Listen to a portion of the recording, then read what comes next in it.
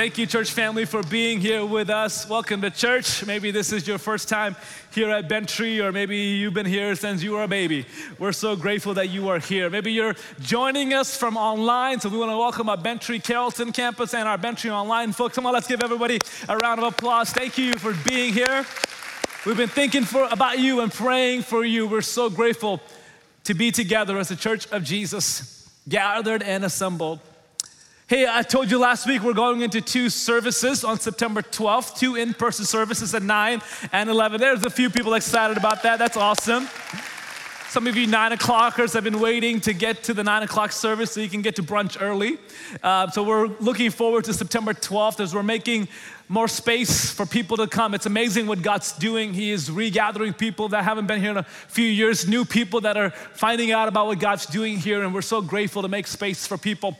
And so there are 3 goals we have in mind that we brought up last week as we head towards September 12th. The first one is to see 500 more people back in our in-person services. 500 people that are back in our in-person service. So you may know people who are thinking about coming back. Would you invite them? And maybe you're watching today and you're thinking, you're considering, you're praying about coming back. September 12th will be an amazing Sunday for you to return. We've missed you. We would love to see you. Now, if you've got health concerns or any of those things, we want you to stay engaged online as long as you need to. But when you are ready, we will be ready for you. In fact, going to 2 services helps us spread out more in our services. We know that the COVID numbers are not going in our favor. So we want to be prayerful and cautious, and we can be people of faith and people who are smart and cautious at the same time. So we're going to do whatever we can to make sure that we provide a safe environment for you. Now, CDC has recommended masks again, so if that helps you, that puts you at ease, or those you're with, feel free to put one on if you need to when you're here, but it's totally up to you. But we want to acknowledge that as well. Our second goal is for 150 new volunteers, or servants that we call them, leaders who are joining us in ministry for the fall. As we go to 2 services, we need more people to rise up and lead in various capacities in children's ministry and guest services and student ministry. And if you're here at the 10:30, you have benefited from people serving you in some capacity, from opening the door in kids ministry, wherever. So maybe this is the moment to say, I want to be a part of serving in ministry, to teach children, to raise them up in God's way. So think about how and where you might be able to serve. God's got gifts in you, passions and abilities He has placed in your heart. And so let's channel it towards the purpose of serving others in ministry. The last one is especially for our Bentry Online family. We want here at Bentry Online to be digitally connected and relationally connected, to be digitally engaged and relationally connected. We're so grateful for the gift of technology, but the danger is that we can be isolated and all by ourselves, and we don't want that for you. So jump into a small group online or a hybrid group going on. We want you to have relationships with other people in our community. Maybe if you're participating in the service by yourself, invite somebody to join you. Maybe a family member, a coworker, a neighbor, someone to come and be a part of the service with you.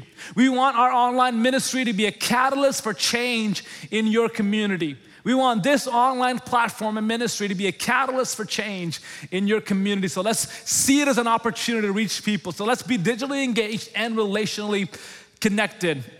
As we said last week, that God is on the move here at Bentry, just like He was in the book of Acts. And what happened in the book of Acts was that the Church of Jesus was devoted to prayer and intercession, and they devoted themselves to needing God and calling out to God for His grace and His power. So the same power at Pentecost is what's fueling the ministry of our church. So here's something new that we're doing. We started this a couple of months ago, but every second Wednesday of each month, we are gathering to pray. Not to preach, not to do anything else, but to pray. Come on, how many prayer warriors do we have in the house? We're gathering to pray beginning this Wednesday night at 7 p.m. It won't be produced, it won't be super structured. We're just coming to pray because we believe that we win battles on our knees, that God brings revival to the nations as we approach the throne of grace and say, God, we need you. We are desperate for you. You are the only solution for our world today. So let's gather, church. Let's be a church of prayer here at Bentry. So join us this Wednesday night at 7 as we gather to pray. Last week, we opened up Matthew 16. And looked at this watershed moment in the life and ministry of Jesus. And I want to read you this passage of scripture again that we're in for the next few weeks. Here's Matthew 16, verses 13 to 19. When Jesus came to the region of Caesarea Philippi, he asked his disciples, "Who do people say that the Son of Man is?" They replied, "Some say John the Baptist, others Elijah, still others Jeremiah or one of the prophets. But you," he asked them, "who do you say that I am?" Simon Peter answered, "You are the Messiah, the Son of the living God." Jesus responded, "Blessed are you, Simon, son of Jonah, because flesh and blood did not reveal this to you, but my Father in heaven. And I also say to you that you are Peter, and on this rock I will build my church, and the gates of hell will not overpower it. I will give you the keys of the kingdom of heaven, and whatever you bind on earth will have been bound in heaven, and whatever you loose on earth will have been loosed in heaven."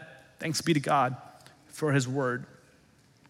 Last week we looked at this bold declaration of Jesus, that based on this reality, this confession from Peter, that Jesus, you are the Messiah, the Son of the living God, Jesus says, "I will build my church, and the gates of hell will not overpower it or overcome it. They won't prevail." He's building his church, and this is what Jesus has been doing since he came to planet Earth. He has been building for himself a gathering of people, an assembly of people called out to himself.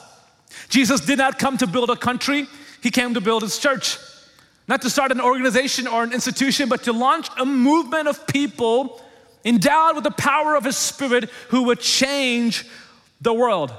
And here in this text, he commits himself to build his church. Jesus builds his church. But in Matthew 28, before Jesus ascended, he gave us what we call the Great Commission.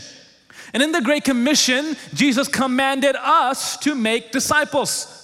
So Jesus commits to building his church, and he commands us to make disciples. So Jesus builds his church through Jesus' followers like you and I making disciples. A disciple is simply a follower of Jesus who is growing more and more into the likeness of Jesus or becoming more and more like him every single day. Whether you've been a Christian for a decade or just a week or a day, you are called to be a disciple, growing more into the image and likeness of Jesus. So Jesus builds his church. We are called to make disciples. And as a pastor, I've often found myself hijacking the job description of Jesus, thinking it's my job to build a church.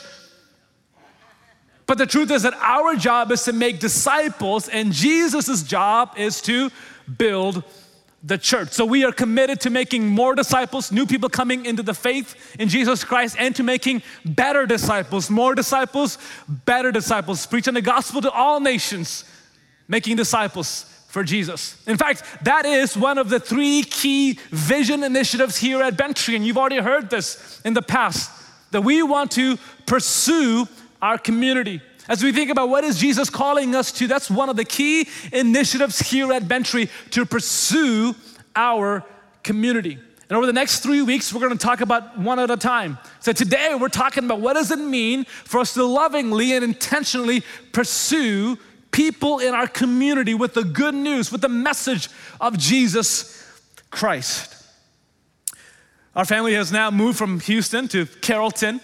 What we've realized in this process is that selling a house is easy, but buying a house is really difficult right now. And so it seems like everybody in the world is trying to get to Texas, and their in-laws and all their family, which is fine, I get it. Nobody wants to live anywhere other than Texas, I wouldn't either. But I just wish they weren't moving here the same time the Abraham family is moving here to Texas. And just to let you know, we were on a wait list for like 4 months, and we have finally decided to build a house here, so we're here for good. We're stuck, I guess. We're not leaving, so we're here for good. So we're in the whole process. And if you worked with a realtor or you've been around one, or if you are a realtor, something they keep saying is location, location, location, right? What determines the value of a home, or at least in majority part, what determines the demand, the value of a home is its location. How close are they to a freeway? What schools are nearby? How close are they to a city? How far is the nearest Chick-fil-A? All that really matters when you pick a home. Location adds value to a house. Well, here in Matthew 16, it's all about location, location, location. What adds value, what accentuates the value of this conversation that Jesus has with his followers is where this conversation takes place. The geographical space, the city, the region in which Jesus is saying these things in Matthew 16 to his followers. So we read in verse 13 that when Jesus came to the region of Caesarea Philippi, he asked his disciples, "Who do people say that the Son of Man is?" So this story, this conversation is situated in Caesarea Philippi. Here's a picture of this town. It was a great Greco-Roman city, flourishing, sort of the center of so many things in those days. It was named after Caesar because there was a beautiful marble temple built for Caesar. It was called the home of Caesar. It's named after Philip, who was Herod the Great's son, who reigned here and brought a lot of prosperity to this town. So Caesarea Philippi. For over 1,000 years, though, this town, this region has been the epicenter of false idolatry and worship to various gods. About 1,000 years ago in the Old Testament, you read about Jeroboam, who right next to the city set up a golden calf and worshiped the golden calf that led to the downfall of the northern tribes of Israel. During the period of the kings, it's in Caesarea Philippi that the worship of Baal took place. There are over 14 temples here in Caesarea Philippi devoted to various pagan gods. So during the time of Jesus, people would come literally from all over the world because no matter who they were or who they worshiped, their God was most likely represented here in Caesarea Philippi. And Jews consider this a significant place as well because there was a spring flowing out of Caesarea Philippi that fed into the Jordan River. In fact, the largest body of water that fed into the Jordan River came from Caesarea Philippi. But the major god of that town was a god called Pan, P-A-N. Here's a picture of Pan. He was half goat and half human. He was believed to be the god of fertility and crops and wild animals and life. So people did all kinds of bizarre things to appease this god called Pan. If you were to go to sort of the city center of Caesarea Philippi, here's kind of a picture you would see. You would see various temples to various gods. A temple devoted to Augustus. Of course, 3 to Pan, the court of Pan on the far right, the upper tomb and the lower tomb. And even a temple devoted to Zeus. Next week, we're going to talk a little bit about that cave entrance, which was believed to be the gateway to the underworld. In fact, this whole scene was literally called the gates of Hades. Does that ring a bell? So it sort of adds value when Jesus looks at this picture and asks his followers, "You got all of these things that you're seeing, but who do you say that I am? What's your opinion of me? Am I one of these gods? Am I a prophet like Elijah? Am I one of the gods out there? Who do you say that I am?" Caesarea Philippi for a long time has been known for perversion, sexual immorality, and even human sacrifice. It was a horrible place to be, one of absolute abomination to God. And no Jew would ever want to go to this city. They would, in fact, make sure that they would stay miles and miles away from this horrible place. It was so dark and demonic and uncomfortable. No rabbi would ever take his students there.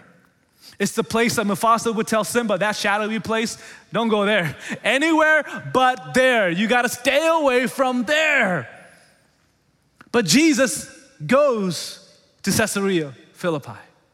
Jesus takes his followers, his disciples, to this epicenter of darkness and demonic activity. And in fact, it is there that Jesus is saying, "I'm building my church, and the gates of hell, the gates of Hades will not prevail." In fact, Jesus would stand on the very foothills of the largest mountain in Israel that came into Caesarea Philippi on rocks there and say, "On this rock, I'm building my church." This shifted everything for the disciples of Jesus. It changed their perspective, their mindset. And here, this moment taught the disciples of Jesus that Jesus calls his followers to pursue the unlikeliest of people. That he calls his followers to pursue the most unlikeliest of people, the people that you should have stayed away from, that your parents told you not to get close to. The odd ones, the people so lost, so far from God that in fact, Jesus actually goes there and he calls us to pursue them. The disciples would have never thought in their wildest imagination they would be standing with their Jewish rabbi here in Caesarea Philippi. But it's amazing that Jesus actually leaves this town and goes straight to Jerusalem where he would be hung, beaten, and crucified. Because he would be crucified for the very people he just left in Caesarea Philippi. In the Old Testament, the modus of operation for God was to bring the nations to Israel, the temple, for them to witness the presence of God. So the nations would come to Israel to see the activity of God. But now God was sending his followers to the nations with the presence of God. They were not coming and seeing a temple. They were the temple to go and pursue people who were far from God. So what was attractive now is expensive. The attractional move is a missional move. It's not just come and see, but go and pursue those who are far from God. This changed the paradigm for the disciples. They learned here that Jesus pursues the unlikeliest of people. Maybe you're listening to me today or you're joining us online and you have counted yourself out from God being able to reach you. God wouldn't want anything to do with my story. I'm too far from him. I'm too dirty. I've done too many things. I've said too many horrible things. I've cared less and less about God. He surely wouldn't want to reach me. But here's the beautiful thing about the redemptive story of God. God purposefully saves and chooses and uses the most unlikeliest of people. A man named David, who was an adulterer and a murderer. Abraham, an idolater and a liar. Jacob, a deceiver and a cheater. Rahab, a prostitute. He would choose Paul, who led the greatest genocide against Christians. A woman at the well who had been with 5 husbands and now shacking up with somebody that wasn't her husband. Even Peter, who was kind of the hero of the story a little bit, he would deny Jesus 3 times and Jesus would still go after him. So it tells me, as unlikely as you might feel from the reach of God, you're right in the middle of God's plan. You're right at the heart of God, who loves you, who cares about you, who yearns for you, who is pursuing you even in this moment. R.C. Sproul Jr., he said this recently, that if Adolf Hitler in his last moment repented of his sins, he would now be enjoying the blessings of eternity. That seems a little unfair, doesn't it? It might even make us uncomfortable. He did so many horrific things, but if he turned his heart to Jesus, he would have been saved. Not because his sins were unpunished, but because they would have been punished on Jesus. No matter who you are, what you've done, Jesus is constantly pursuing the unlikeliest of people for himself. So I wonder today who you have stopped pursuing because they seem too far away. Or it's been too long and they're so resistant to the gospel and you've stopped praying about them. You've stopped interceding for them and being a light to them and being in a relationship with them. They seem to be so unlikely from the reach of God. Maybe they were too high in their position or too low in their position, wherever it might be, that you've stopped praying for them. Maybe today God is saying, will you start pursuing people again that I'm placing in your life? What drove the religious people so crazy in the time of Jesus was that he was friends with sinners and tax collectors and people, quote unquote, unlovable by the community. But yet Jesus went to them and for them. He had a friendship with them. He didn't just preach at them. He was friends with them. He invited them into relationship and he had meals with them openly and publicly. He had people most unlike him in his life. Reggie Joyner, who is an amazing leader of a student ministry organization called Orange, he says it like this, that we should never embrace a version of the gospel that doesn't require us to do life with someone who isn't like us. That the gospel of Jesus is constantly using us and moving us to people who are unlike us. Maybe they don't believe what we believe or behave like we behave, but yet we are in life, in community, in relationship with people who are unlike us. Why? It's really hard to share the love of Jesus with people you don't actually love, isn't it? It's hard to share the love of Jesus with people you don't even know. How will they be clued into the heart of God, the love of Jesus, if we keep pushing them away and are never in relationship with them? There are to be people who are unlike us in our own life. According to cultural expectations, Jesus should not have had this incredible conversation in Caesarea Philippi. He should have had the conversation in Jerusalem. Jerusalem is the pristine religious center. He should have had the conversation where all the rabbis would have been around to listen to him. He should have had the conversation there in Jerusalem filled with so much rich history and significance. That's the place to have had the conversation. But he on purpose chooses to have this watershed moment of the church of Jesus and his ministry, not in Jerusalem, but in Caesarea Philippi. Because he wanted these bystanders and onlookers who were so far from God, probably didn't even know about the God of the Bible, to listen in and meet him, to be around him. Here's maybe an odd question for you. Do all the people in your life look like they're from Jerusalem? Or are there at least some from Caesarea Philippi? Are they all cleaned up and whole and holy and saints, speaking Christianese all the time? Or are there some misfits and people who don't belong, people who don't believe yet, people who are living lifestyles that are totally wrong? But are you still in a relationship with them? That's the question I had to ask myself because we're new to a city. All my friends are Bentriers, wonderful people. But am I pursuing people who are far from Jesus, who are from Caesarea Philippi? Because the truth is this, we are all from Caesarea Philippi at once. And Jesus pursued us. He called us out to be his people. We had our own little gods. We had our own little temples. We worshiped self. We lived for our own life. But Jesus came for you with you in mind. And he built his church for you and with you in mind.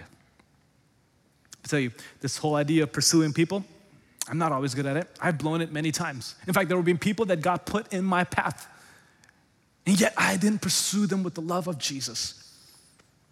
So don't listen to this as I get it all right. I remember one moment, I had a good friend in high school called Alexander.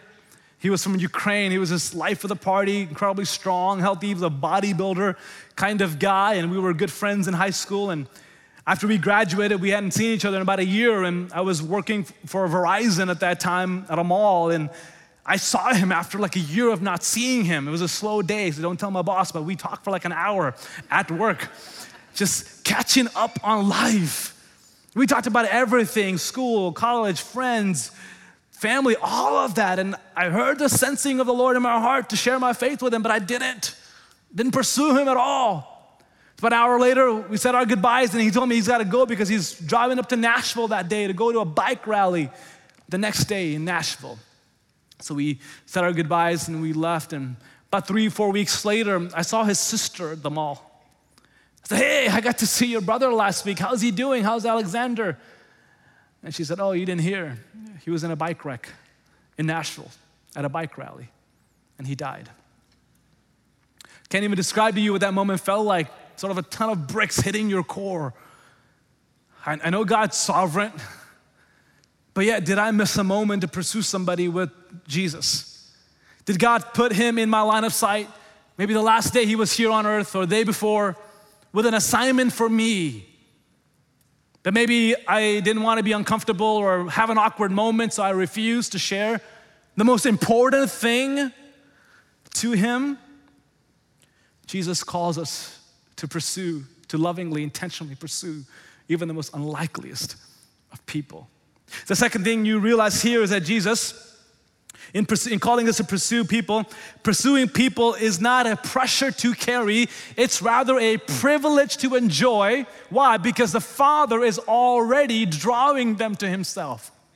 God is pursuing, so we don't technically pursue, we join God in his pursuit of people. He is already drawing people, and this is what liberates people. Otherwise, we'll think, well, this whole idea of pursuing people and sharing my faith, it's a checklist. I gotta slip a track somewhere and think of some unique, clever way to slip the gospel because I feel the pressure. No, it's not a pressure to carry. It's a privilege to enjoy because you are joining God in his pursuit of people. So Jesus here, standing in front of the gates of Hades, says, "Who do you say that I am?" And Peter gets it right. He says, "You are the Messiah, the Son of the living God." And it is that reality, that confession that saves anybody, no matter who you are, what you've done, where in the religious sphere you are in. That confession by faith that Jesus, you are the Messiah, the Son of the living God. You are God. You're not one among these gods. You're not just a prophet or a good person or a religious leader or a pious leader. No, you are the long-awaited Messiah. That reality, that confession saves anybody. So Peter makes that confession to Jesus. But notice what Jesus says to him in verse 17. Jesus responded, "Blessed are you, Simon, son of Jonah, because flesh and blood did not reveal this to you, but my Father in heaven." Jesus is saying this amazing response, Peter, it didn't come from you. Not because you're so smart or so experienced. No, it didn't come from you. My Father in heaven revealed this to you.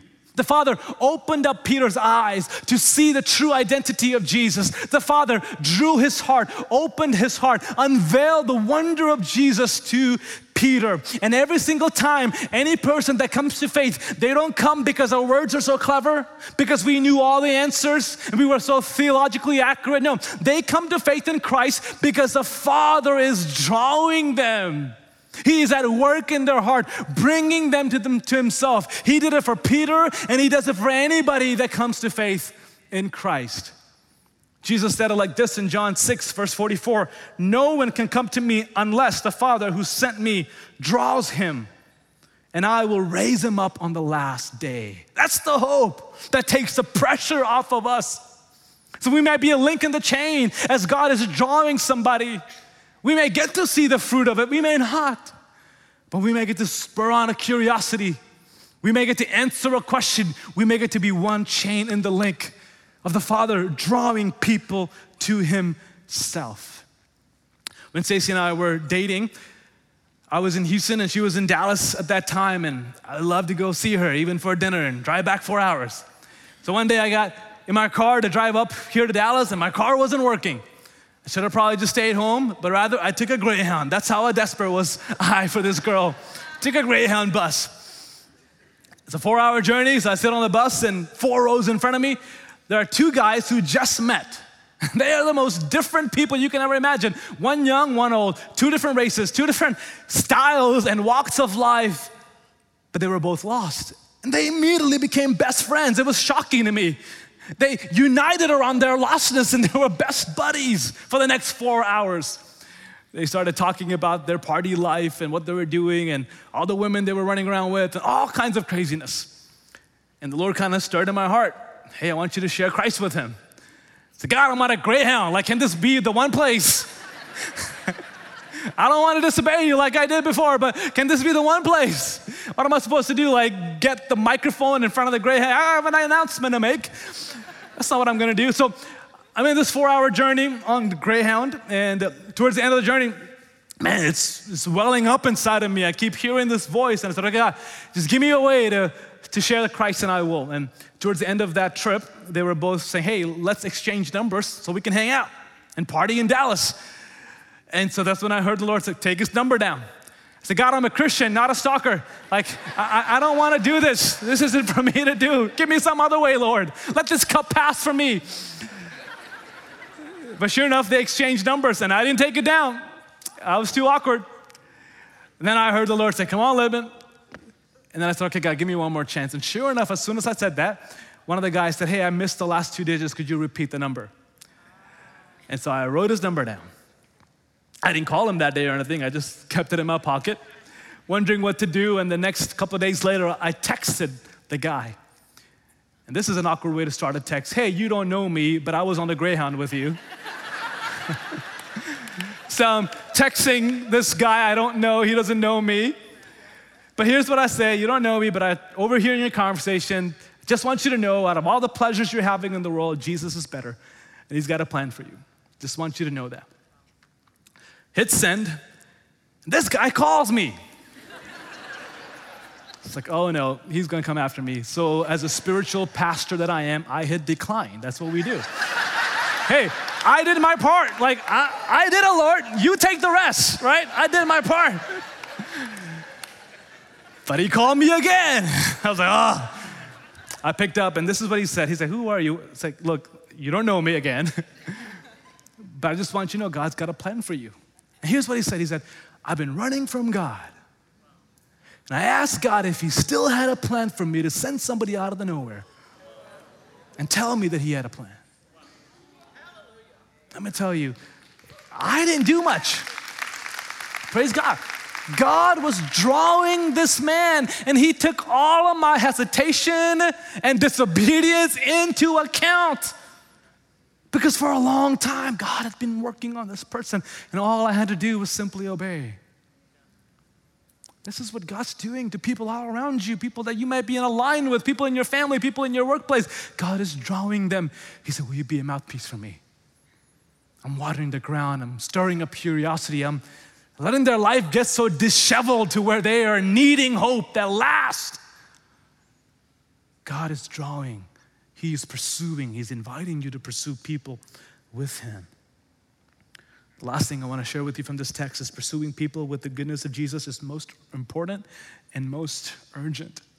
It is the most important and most urgent thing we could do. A lot of times those things conflict. What's urgent and important? Here, this is both. This is most urgent and most important. Jesus is pursuing through you the most unlikeliest of people. He is drawing people to himself, and it's a pleasure, it's a privilege to join in, but it's also the most urgent and the most important. I imagine as the disciples are having this conversation with Jesus, they're getting uncomfortable. They're saying, God, this is important and all, but can we have this conversation somewhere else? And as if being in Caesarea Philippi wasn't bad enough, Jesus in the next verses following talks about how he's gonna die, how he's heading to the cross, how he's gonna be raised from the dead. And Peter, he thinks he's on a roll, so he interjects and says, no, Jesus, I won't let you die. You can't go to the cross. We're just getting started. And Jesus says to Peter, Peter, if you prevent me from getting to the cross, that is satanic and selfish of you. Jesus is starting to unfold the plan of redemption that they don't understand. So maybe they're thinking, I don't know if we want to be a part of it. We're in a place we don't want to be in, and we follow this Jesus. He's about to die. Why would we want to follow him? So Jesus continues the conversation in verse 24. Then Jesus said to his disciples, if anyone wants to follow after me, let him deny himself, take up his cross and follow me. For whoever wants to save his life will lose it. But whoever loses his life because of me will find it. Notice these last two questions. For what will it benefit someone if he gains the whole world yet loses his life? And the word there is soul. What will it benefit someone if she gains the whole world yet loses their life? Or what will anyone give in exchange for his life? Jesus drives home this point with these two questions. Imagine you got a balanced weight scale, and in one side of the scale you have the whole world, and you've gained it. The whole world, the richest of the world, the fame, the prestige, the influence, the accolades, the titles, whatever someone can control, you got it. It's all on you. You've got what everyone wants. The whole world is yours. That's on one end of the scale, but on the other end is your soul. Your life, one single soul. And if you've gained the whole world, but have lost a soul, Jesus is saying you've actually lost everything. It benefits you nothing to gain the entire world, but to lose your own soul. You may exist, but you're not alive. A life without Christ is no life at all. To gain everything and yet lose a life. But a life with Jesus is far more valuable. A soul that knows him, is coming alive to him, is far more valuable. A soul that serves Jesus, serves his body, is far more valuable and precious than gaining the entire world. And then Jesus asks this second question, which is really a tragedy. What will a man or woman give in exchange for his life? Let's say they've realized it. They've realized, man, my soul was more valuable than the whole world, but in exchange of the whole world, I've given up my soul.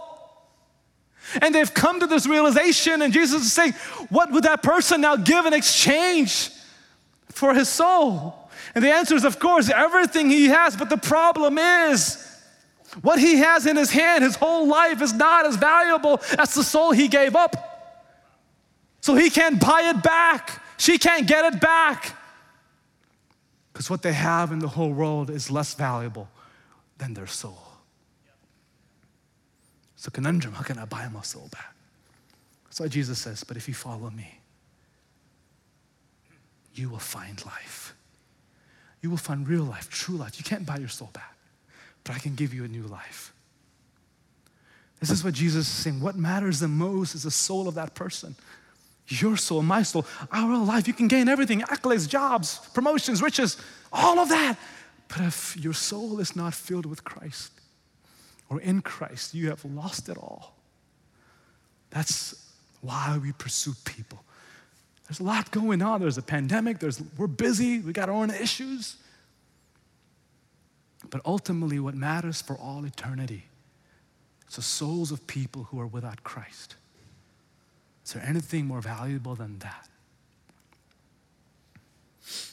So Jesus is saying, those who follow me will go with me even to Caesarea Philippi to pursue people. You'll do what's inconvenient, not comfortable. You'll deny yourself and take up the cross, even if it's painful, even if it's not your personality style. You'll follow me in pursuing people who are far from me. Paul understood this, and he says this verse in Romans 9 that I still to this day cannot read with an honest application to myself. Romans 9, this is what Paul says, verse 1-3. I speak the truth in Christ. I am not lying.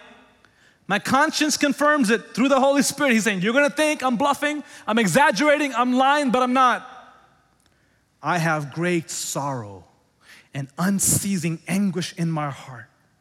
For I could wish that I myself were cursed and cut off from Christ for the sake of my people, those of my own race.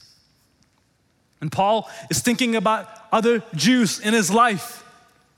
He's saying, you know what? I have such an unceasing anguish for them that I wish I was cut off from Christ if that meant they could be saved. That's bizarre. He's saying, I wish I could go to hell on their behalf because that's where love is leading me. I've got this unceasing anguish for them. This is a group of people who hate Paul. They're trying to kill Paul. They've called him a sellout, a traitor. They are as opposite as they can be from Paul on a political spectrum or on a religious spectrum or in a belief system. They're in the law. Paul is in Christ. This is when Paul could rebuttal and offer a debate and push them against from him. But he says, no, my love for Christ has led me to this unceasing anguish for people who are without Christ. Anguish. Do we ever say that word? It's more than concern. It's more than just a flippant thought. It's an unceasing anguish that burns inside of us that I can't shake off, that I cannot numb. We've got our own ways of numbing the anguish. Entertainment, more vacation, more work, busyness. Paul is saying this pursuit of people away from Jesus is an unceasing anguish in my life.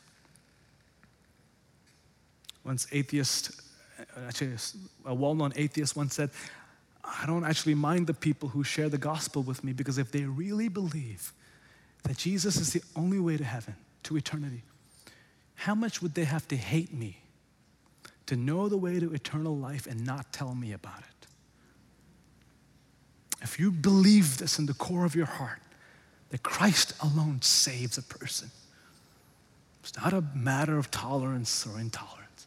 It's a matter of love that compels you to overflow with hope in Jesus. Say, I can't let this be a secret. I can't let it be a secret. Mike Pember was a professional basketball player who won championships, and in his height of his success and career, he was silent about his faith and never told anybody about the gospel. because he wanted to be so popular and liked. And when he retired, he said, I would have these taunting dreams of my teammates going into a lake of fire in his dreams and looking at him and saying, you knew this, but you never told me. You saw this, you knew this, but you never told me. That's why Paul would say in the next chapter, Romans 10, how can they call on the one they have not believed? How can they believe in the one whom they have not heard? And how can they hear without someone preaching to them, without you preaching to them? And how can anyone preach unless they are sent? As it is written, how beautiful are the feet of those who bring good news. Let that be our feet. That what matters is the good news we bring into your office, into your classes, into the neighborhood. The good news we bring, tidings of good news and great joy for all the people, because to us a Savior has been born. 3 things I want to ask you to do as we pursue community. Pray, care, and share. It's real simple. Pray for people, care for them, and share with them. There are hundreds, if not thousands, of names on the prayer wall right underneath me. And here's just one string of names of people that you have written into the wall that are far from Jesus. Are you still praying for them by name?